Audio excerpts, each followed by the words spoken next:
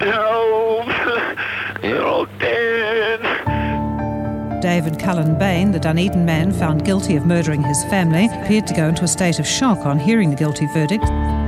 He started saying black hands, that they were taking them away. Black hands. Do you find the accused guilty or not guilty? Not guilty. I want to assure you, I did not kill my family. I'm journalist Martin van Bainen, and this is the second episode of Black Hands, a podcast series about the Bain family murders. On June the 20th, 1994, 5 members of the Bain family were shot in their home in Dunedin. Only the father, Robin Bain, who appeared to have shot the family and then himself, or his son David, the only survivor, could have been responsible. David was convicted of the murders in 1995, but acquitted after a second trial in 2009. In the last episode, we went to the scene of the crime and the various clues it provided to identifying the killer. But to get to grips with the Bain case, you need to know a little about the Bain family. In this episode, we'll look at why the Bain family was unusual and how that resulted in peculiarities that lie at the heart of this bizarre case. David's father, Robin Irving Bain, was already an experienced teacher when he married Margaret Arawa Cullen in August 1969 in the First Church in central Dunedin. He was 33, she was 25. The couple came from strong Presbyterian families in which they were each the oldest of 4 children. They met through church after Robin came to Dunedin from Northland, where he had taught in small Maori schools. Margaret was also teaching, and outside work, they led a youth group at the Andersons Bay Presbyterian Church. They were a cheerful, good-natured and good-looking couple, even if they were quite different personalities. Margaret was rather loud and extroverted, while Robin was serious and quiet. On the 27th of March 1972, their first child was born in Dunedin. They named him David Cullen Bain. Robin was interested in missionary work and had already done a stint in Papua New Guinea before his marriage. He was keen to return, and in January 1974, the family left Dunedin to work for the Presbyterian Church in Gorlam, a small town near Rabaul on the island of New Britain. The crescent-shaped island to the east of the Papuan mainland has diverse tribes, traditions and languages. A local tribe called the Bainings is famous for its work ethic and ritual firewalking.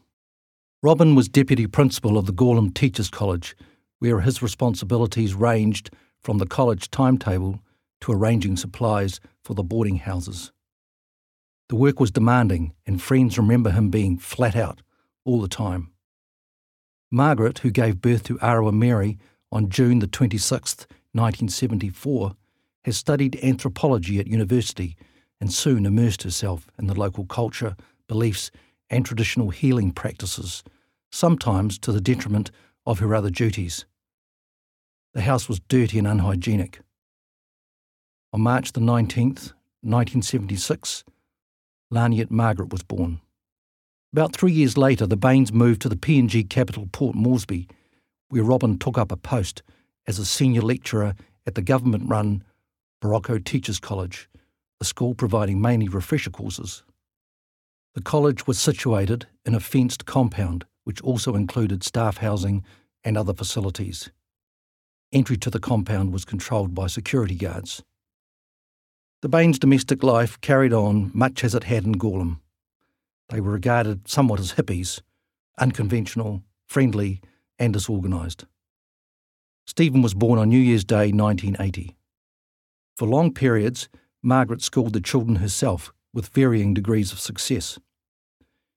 David enrolled at an international high school when he was about 11, but he was bullied and Margaret removed him from the school.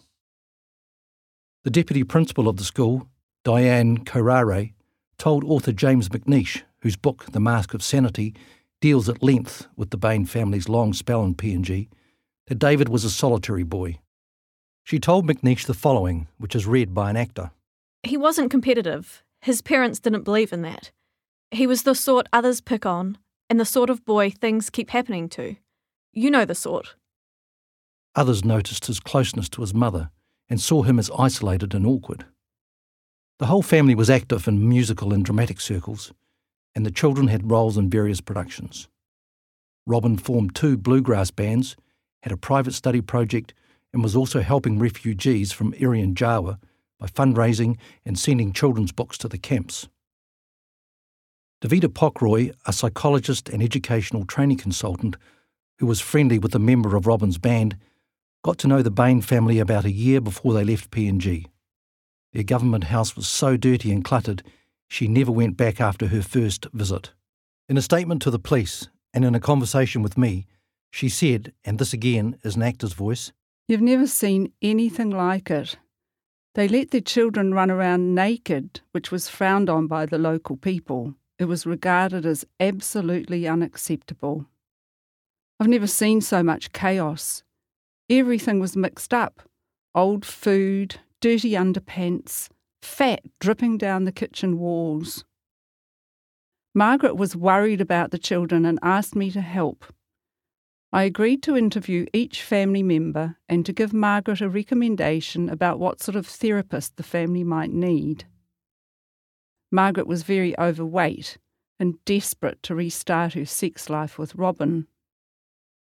Whenever she spoke, she had multiple motives. She put Robin down and was worried the children were beginning to have their own thoughts about things, that they would no longer accept her control and ideas.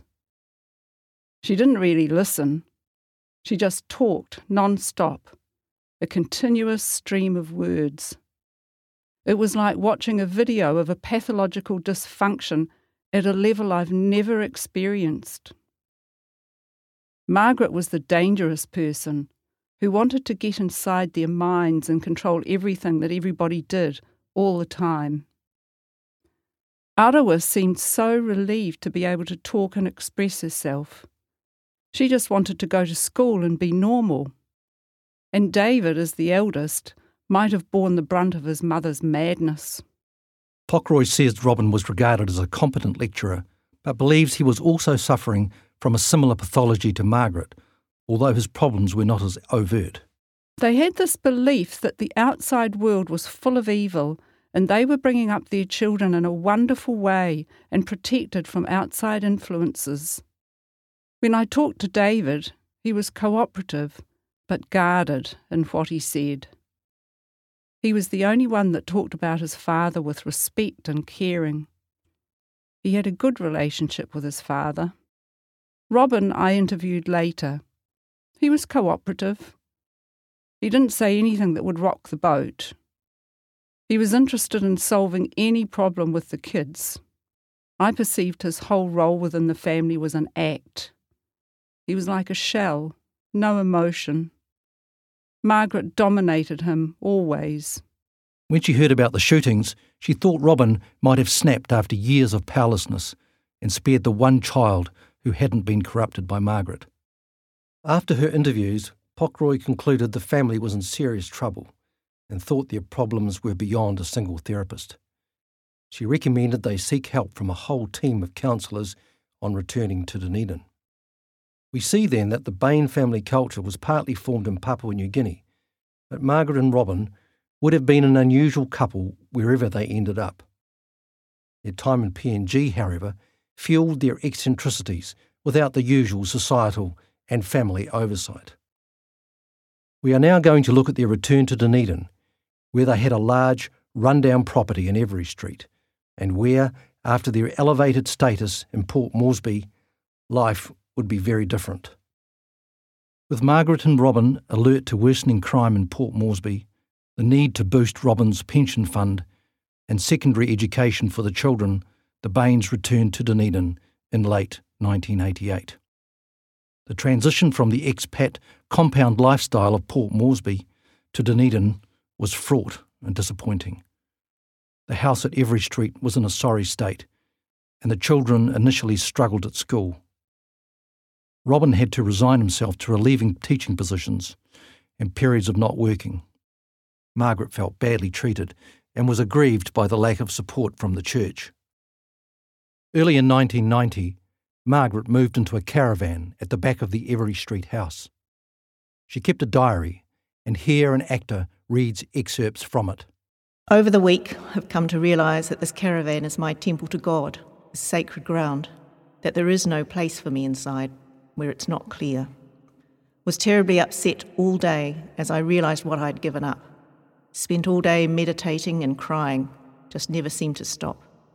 Robin came, but not clear, and obviously had to be bawled at over and over. Talked to David about his feelings with me out here. He saw how he was centred on self, but revealed confusion, worry for family. The only real inadequacy I have is in not catering to my needs. Another quiet, gentle day looking after me. Enjoying her independence, but not the isolation and cold, Margaret didn't last long in the Spartan caravan. After about 6 months, Robin was sleeping in the caravan and Margaret was back in the house. In her diary, amidst entries about her domestic pursuits, she was an almost obsessive fruit bottler. Margaret described Robin and others as the sons of Belial, a biblical reference to the son of darkness. In her diary, she shortened Belial to Bel. But Bel was not confined to Robin. Sometimes she returned home to find it full of Bel, and at a party at her sister Jan's house, the food was contaminated by Bel. David's physical problems were examples of Bel in him, and sometimes he was the son of Belial himself. She called family meetings to advance the family spirituality. They often disappointed her. An entry from March 1990, read by an actor, says, Anger very strong. Called a meeting. Lack of motivation or wrong motivation. Asked who had understood a new step. D only. Paul Morris, head of religious studies at Victoria University, was asked by McNeish to look at all the diaries. I talked to him about the diaries, and these are his summarised thoughts as read by an actor. She was a very committed Christian of a very enthusiastic sort, and part of her faith as manifested in the diaries was an ongoing concern with the demonic. She worried about the devil in her family, and the devil leading people to behave in particular ways. He was failing to do all sorts of things he should be doing. My impression was they were deeply estranged.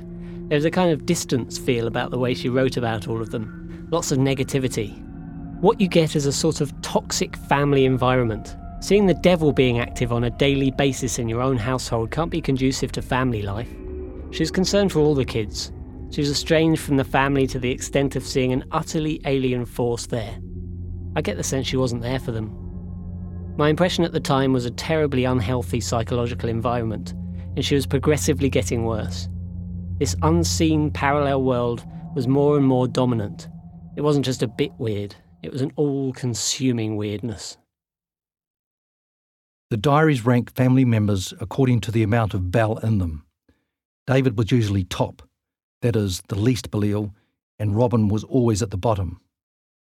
Margaret continued her interest in alternative medicine and wrote in her diary of mixing up a brew of urine and phlegm to treat her colds.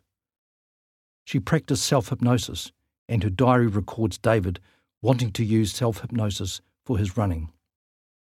Given their odd family and status as outsiders, the Bain children were never going to find life in Dunedin easy, but nothing obvious suggested they were vulnerable to the terrible end that would overcome them. Of the children, David and Laniette, who could hardly read or write, probably struggled the most in their new life in Dunedin. While Arawa was confident and assured and determined not to seem odd, David, who started in sixth form, was teased and spent a lot of time alone.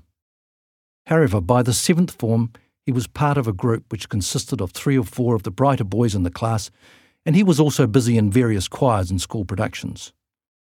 Caroline White, now a Dunedin health administrator, moved in the same circles as David and was his date to the Bayfield High 7th form formal. They were both on the outer, and Caroline, who dearly wanted to go to the ball, suggested to David they go just as friends. Before the ball, they went ice skating, and then the phone calls started. Caroline told me about the calls and how the relationship progressed. He started ringing me every day after school after that, and just wanting to talk and talk and talk and talk and for hours. Really? And it was every day. And I said to him, look, this wasn't what it was about. I just feel like it's too much. You need to back off a wee bit, With him it was all or nothing. He just didn't have any idea on how to be somebody's friend. He either had to be all in and controlling everything, like, where we went, what we did, talking to me all the time. I wasn't allowed to talk to anybody else, Even getting a fit and that sort of stuff. Yeah, it was all, everything, or he'd back right off and didn't talk to me again. Yeah. And I found him unbearably weird and creepy as time went on. Arawa's friend, Greer Taylor, spent time with the Bain family and also found them strange. She thought of David as a tall, gangly geek, but admitted he impressed her when he performed on stage. She thought he was quirky and funny, but that changed in the weeks before the murders when her boyfriend, who had been David's classmate, warned her David had, in their last year of school, told him about his rape fantasy. In a police statement in 2007, now read by an actor, she said, "Knowing that about David disgusted me. He made my skin crawl. I didn't want David anywhere near me." Friends of Arawa and Laniet could see not all was well with the Bain family. Charlene Sterling got to know the Bain family through drama productions and was at Teachers College with Arawa, who told her Margaret wouldn't talk to her for weeks if Arawa had upset her. Arawa was hurt by Margaret's practice of staying in bed, especially when she did it on Christmas Day, Sterling says. Kirsten Kosh was best friends with Arawa until their 7th form year when they drifted apart. They spent time at each other's houses, and Kirsten thought Robin was quiet and gentle, while Margaret was loud, verbose and bossy. An actor reads from Kosh's comments in her police statement. "She didn't seem happy either. She spent a lot of time lying in bed. That seemed to last for a long time. She didn't really do any chores." In contrast, the children had lists of jobs. They were very hard chores and the kids didn't like doing them. The house always had stacks of dishes, the preserved fruit was going off and things like that. The parents didn't seem to do any of the chores. It was always up to the kids to keep the house going. David in particular seemed to have a ridiculous amount of chores to do. In the school holidays they had a list of chores that would be a full 8 hours worth. Other girls at school who were in our year didn't like to stay at the Bain house. That was in part because it was so unclean and untidy. Some of the girls said they felt unsafe there. I didn't really like to stay there. I didn't feel safe at the Bain house. I was scared of David.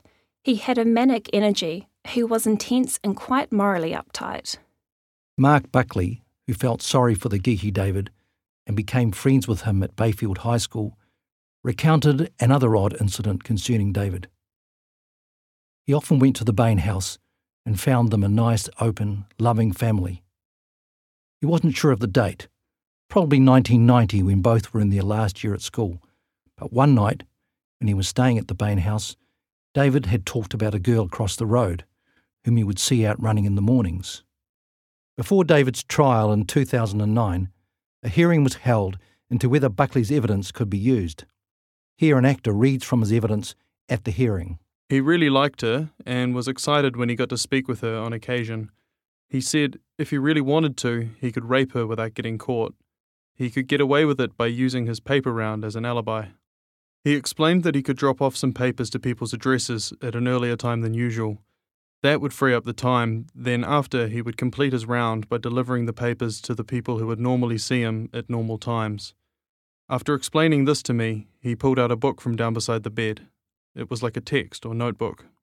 David read from the book, giving certain times he would see people on his run. David rejected Buckley's story as a fabrication. Soon after leaving school, David met Barbara Chisholm through Scouts.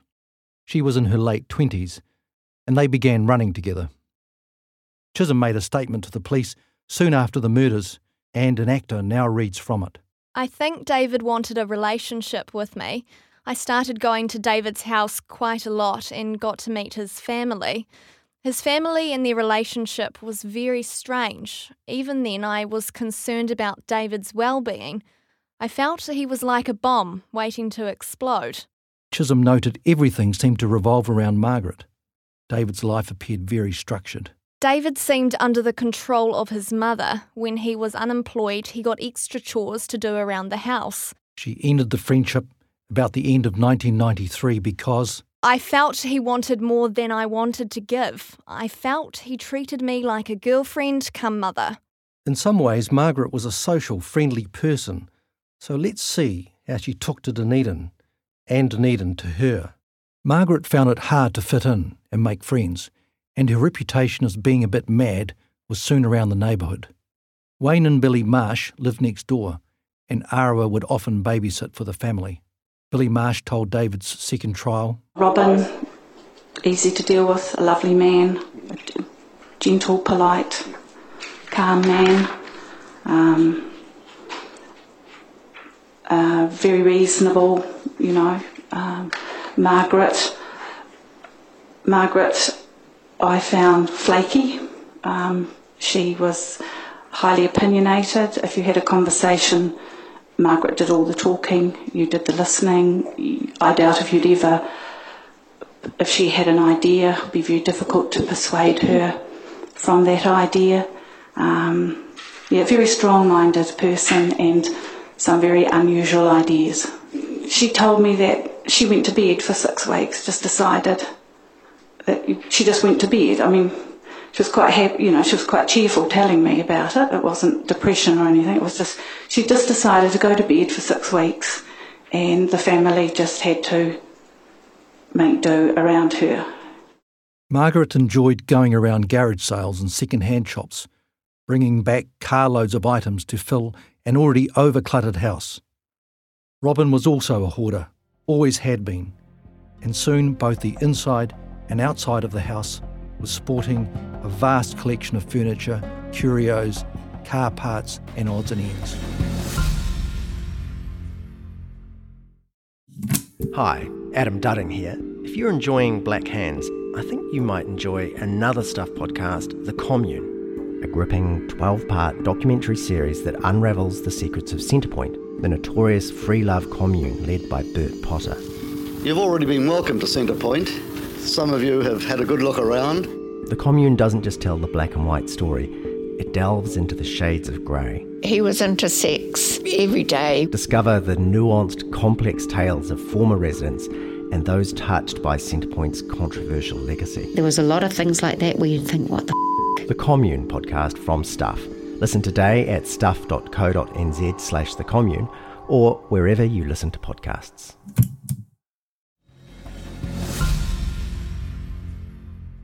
In August 1990, Robin took a position as a relieving principal of the tiny 30-pupil Tyree Beach Primary School, about an hour's drive from Every Street. The school served a community of farmers, fishing families and poor beneficiary households, the latter being attracted by the cheap housing the area offered. The post was a major step down for Robin, but it was a job. Robin divided his week between Tyree and home. He spent the weekend at home and on Monday would go to work and return home just for the night, so he could go to his Royal Dunedin Male choir practice.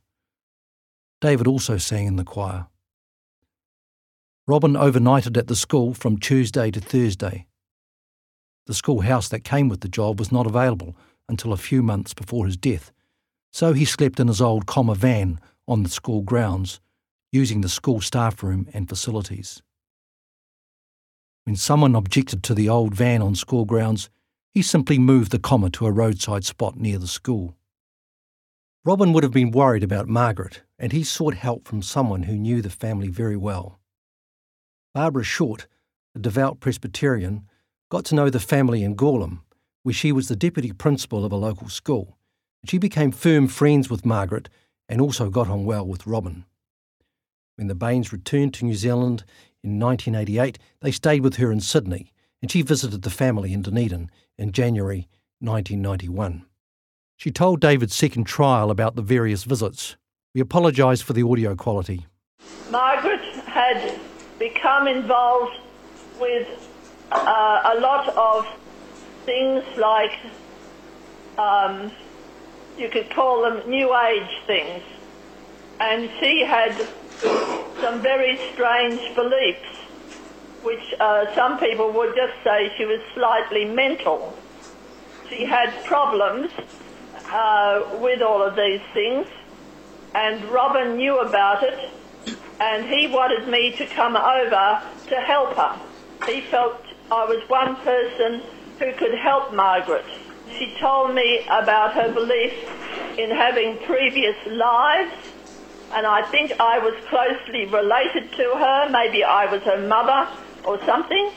Margaret was, in her previous lives, felt she was related to Churchill and was related to the emperors in Egypt. So she told me all about these beliefs, which I felt very concerned about. Overall, how would you describe your relationship at that time?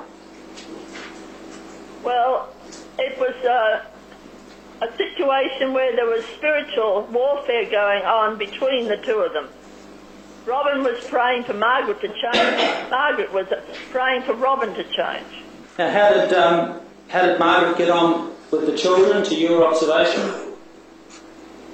Well, when I was there, I felt sorry for the children because she was very bossy, and I have a feeling that the children all handled her as best they could. There was still a lot of love in the family, but I know that the children came to understand about Margaret's strange beliefs. I could call it a little madness, and David told me later that they avoided going home to keep away from it. When they went shopping, Margaret would take out her keyring or her necklace and swing it before making decisions. Margaret told Short she wanted the marriage to end, but Robin did not. With the marriage apparently in dire trouble, Margaret was devoting her energies to a new house, which was to be built at every street once the existing house was demolished. In late 1992, her diary records God telling her she must do the plans herself, with the house created and facilitated by God. An actor reads from the diary. Being is what is required of each of us, not doing or achieving. The house is necessary to allow us to be as God intended us to be. In it, we will each discover the freedom necessary. God was making it all possible because she, David and Arawa had earned it. The plans and dreams certainly involved David, who, according to Margaret's diary, was to spend 1993 building, while Arawa would have the year to concentrate on her studies. Margaret set up a design office in Narnia's bedroom and constructed a makeshift drawing board on a desk. It seems the house was to be a sanctuary where the family and sometimes strangers could retreat from the pressures of modern life behind a wall of green, just like in PNG. Each of the children would have one of the 6 bedrooms in the new double-storey edifice, and it appeared David and his mother would have the main bedrooms, separated by a joint bathroom. Robin worried about the expense of the project, although, as David told several people, his father was not wanted by the family and had no part in planning the new house. Despite not having much to say about the new house, according to David anyway, and in much of family life, Robin remained the family's sole breadwinner. His salary went into a joint savings account. Margaret withdrew cash as needed, and the couple also operated a joint Visa account. Robin was earning about $1,100 a fortnight, and each month, before the 20th or the 22nd, they religiously cleared the Visa bill so it wouldn't incur interest. The family led a very frugal life, but had considerable asset backing. The couple owned 2 other plots of land, one near Whangarei and another block in Queensland. They also had money invested with an accountant and about $50,000 in an overseas bank account. Margaret does not appear to have costed her dream house, but a modest new dwelling was within the family's means. But if any new house was to be built, it could only be done if Robin and Margaret stayed together. David certainly wasn't contributing much to the household finances. He had his paper round job and went on the unemployment benefit from the beginning of 1992. After a disastrous first year at university, doing mainly science papers for a zoology degree.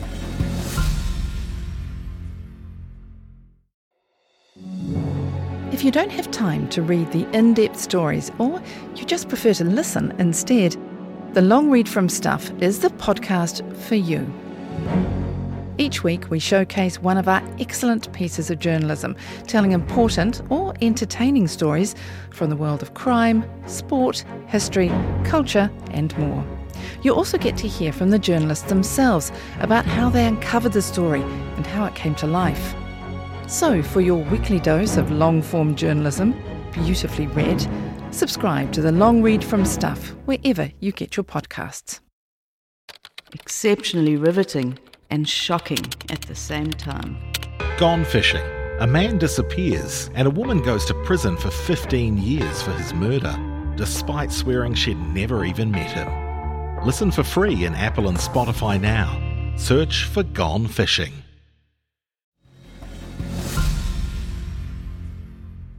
We now turn to Laniette. She has a crucial place in the Bain story, because according to David's defence, she is the one who tipped Robin over the edge with her claims of incest. Laniette left home and school in the last 3 months of 1993 and went to stay in a flat in Russell Street. She told friends she had no income because her parents would not sign the forms to allow her to go on a welfare benefit. She began working as a freelance escort using a phone provided by an acquaintance called Dean Cottle. Heavy cannabis use was part of her lifestyle, and it appears the relationship with Cottle was not healthy. This is Laniette's flatmate at David's second trial. As far as you're aware, she was a freelance escort, is that right? That's correct. Now, you've spoken about Dean Cottle.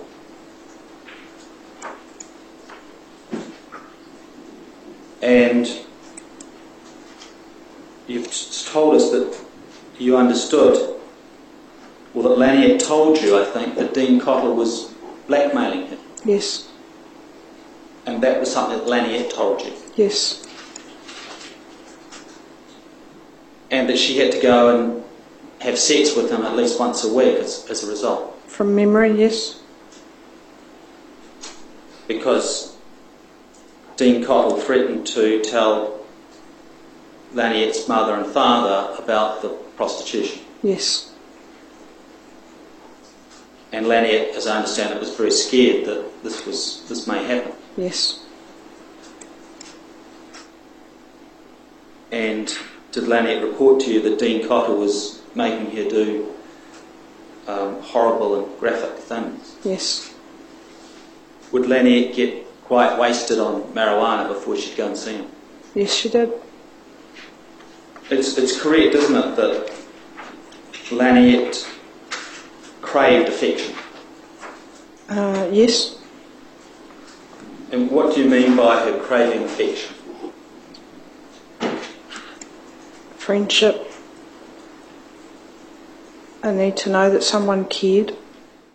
We'll come back to Cottle, who others have called Laniette's pimp, later. But even before Russell Street, Laniette had an unusual habit of sharing intimacies with strangers. Bayfield High School physical education teacher Paul Hewson was surprised how open she was. He told David's second trial, the first thing she told me was that she'd had a child, and when she'd been in Papua New Guinea, she said she'd been raped over there, and she said the child was black. She specified it had dark skin, was black.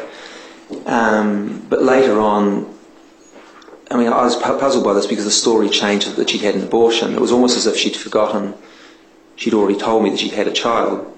I didn't know what to make of it, really. I mean, she would have had to have been quite young, quite obviously, just doing a little bit of maths. But I mean, you know, it was biologically and theoretically possible for it to have happened. She also said, which is a little bit more disturbing, was that she attempted to kill herself by slashing her wrists. And she said that Arawa, her older sister, had saved her, and by coming in and obviously preventing the bleeding. But I do recall one time in the weights room when she was sort of doing a little bit of training herself, just a little bit. I observed the skin on her wrists and couldn't see any sign of any scarring or any visible disturbance of the skin. And I got the feeling that she sort of, I mean, women are quite perceptive. They can see when guys are sort of staring quite intently at them, and she never mentioned the attempt again. She didn't specify when it was either. She just said that she tried to kill herself. So Friends saw Laniet appear to deteriorate during 1993. Adele, not her real name, met the family through drama productions. Here she is at David's second trial. When you met up with Laniet during 1993, were there any discussions about the family? About David, there was. She did mention that I asked her about her father and her mother and Arawa and Stephen, as well as David, and she spoke warmly about them. But in regards to David, her attitude was very strange. What did she speak to you about David? She often referred to him as my David. David and I had a sort of minor relationship. She referred back to that because I cut off contact and said that I had hurt him, and indicated therefore that I had hurt her, that you've hurt my David. She just kept referring to my David all the time, which I thought was quite strange. Did she say anything about Laniet's relationship with other men? She said that David was very jealous of her relationships. When was the last time you saw Laniet before her death? I think it was about 5 to 6 months prior to her passing. I met her down the street in Dunedin, and we went in for a cup of coffee and to catch up, and she was visibly very, I suppose you'd say, agitated and upset, and she just didn't seem at all like herself. She seemed very worried, and just very different. She mentioned David again and again and again during that conversation. She was scared of upsetting him and worried about what he might think of different things she was doing. It just seemed to be obsessive. Everything related back to him. As already mentioned, David remained home on the dole, helping his mother from the beginning of 1991. Laniet, who had been battling her mother for some time, left home late in 1993. Robin had been principal of the Taieri Beach School since late 1990 and was apparently doing a good job, with parents and fellow staff regarding him highly. His disorganisation and avoidance of paperwork would take its toll later, but fellow teacher Darlene Thompson was impressed with his hard work and caring attitude. She told David's second trial in 2009. Well, I thought he was a lovely man, different.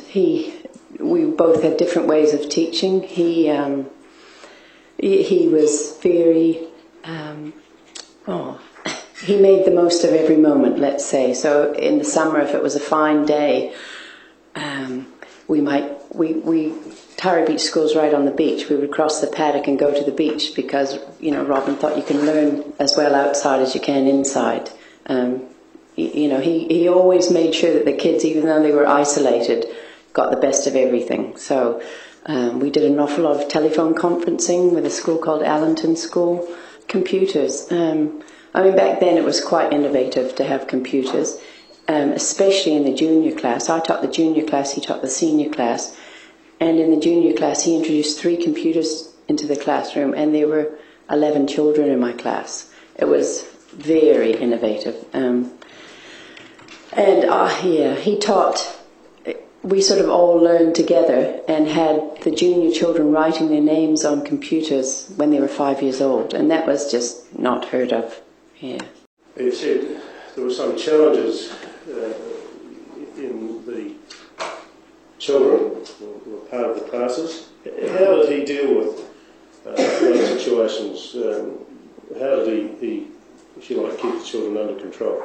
Well, I think he was a very loving man, and I think we all realised a lot of them came from dysfunctional families or perhaps that's a bit harsh, but perhaps not your typical mum, dad and 2 kid families.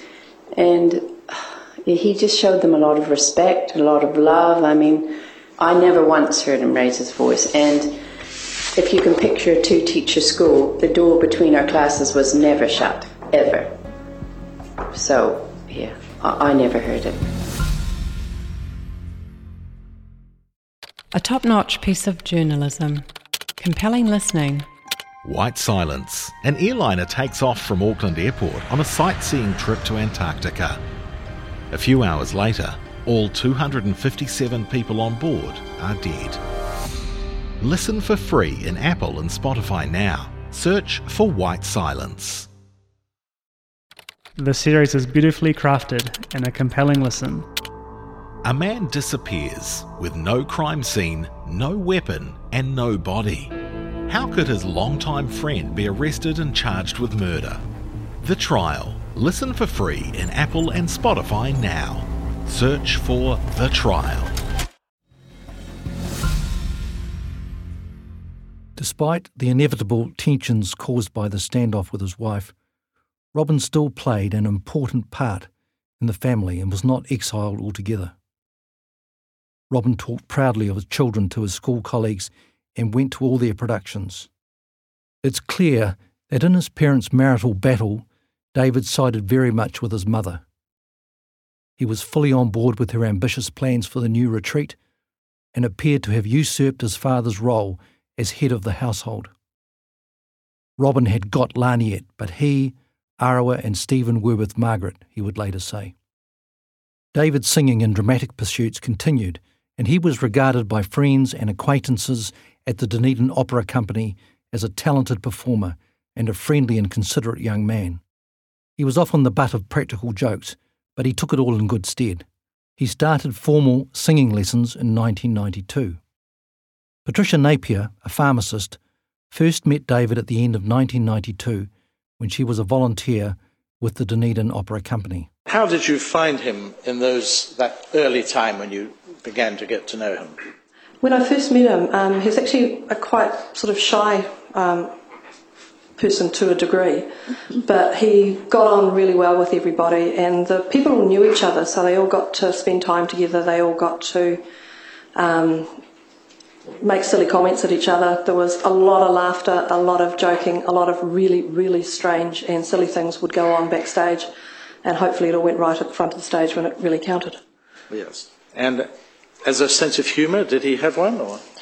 Yes, he has a very good sense of humour, and almost all of the cast spent a lot of time teasing each other, laughing with each other. They would tell jokes, they would actually have play practical jokes on each other. It was it was a lot of fun to be backstage. It was stressful to be out on stage, but it was a lot of fun backstage, and I think that was a way of relieving that. Regarding assisting each other and caring for anyone, what was David like in that regard? He was actually really helpful, and he was always he was always there, and the guys would all help each other. He helped me do the ironing at one stage. What, backstage? Backstage. I had arrived early, I had to get some stuff done, and David helped with the ironing. Despite being offered a job by his uncle, David remained at home throughout 1992 and 1993, mainly helping Margaret in the garden and doing some of the housework. He kept up his running and also kept fit doing his paper round. Robin bore the family tensions and living circumstances stoically. It appears he confided in no one. Margaret's diaries of 1993 show a woman perpetually angry with her husband, children, and even with David, who was generally rated as the least demon-influenced. She sees the standard of the food and the lack of cleanliness as a sign of selfishness and lack of care for her. She wrote of telling David, "I need none of them, but they needed me." At times she appeared to resolve her conflicts. I do feel free of Robin, of the need to build the house, to keep the family together, to keep 65 Every Street. On March 15, 1993, she wrote, "Present purpose equals freedom. 3 days in bed and not drink offered, yet much interruption and question asking. It seems I remain here until I find full freedom within myself. claim it from the family and feel the fullness of it. It's clear that by the end of 1993, tensions within the Bain family were worsening. The next episode will deal with the period leading up to the shootings, when at least one member of the family reached breaking point, sparking a terrible act. I'm Martin van Bainen. I look forward to you joining us for the next episode. Thank you for listening.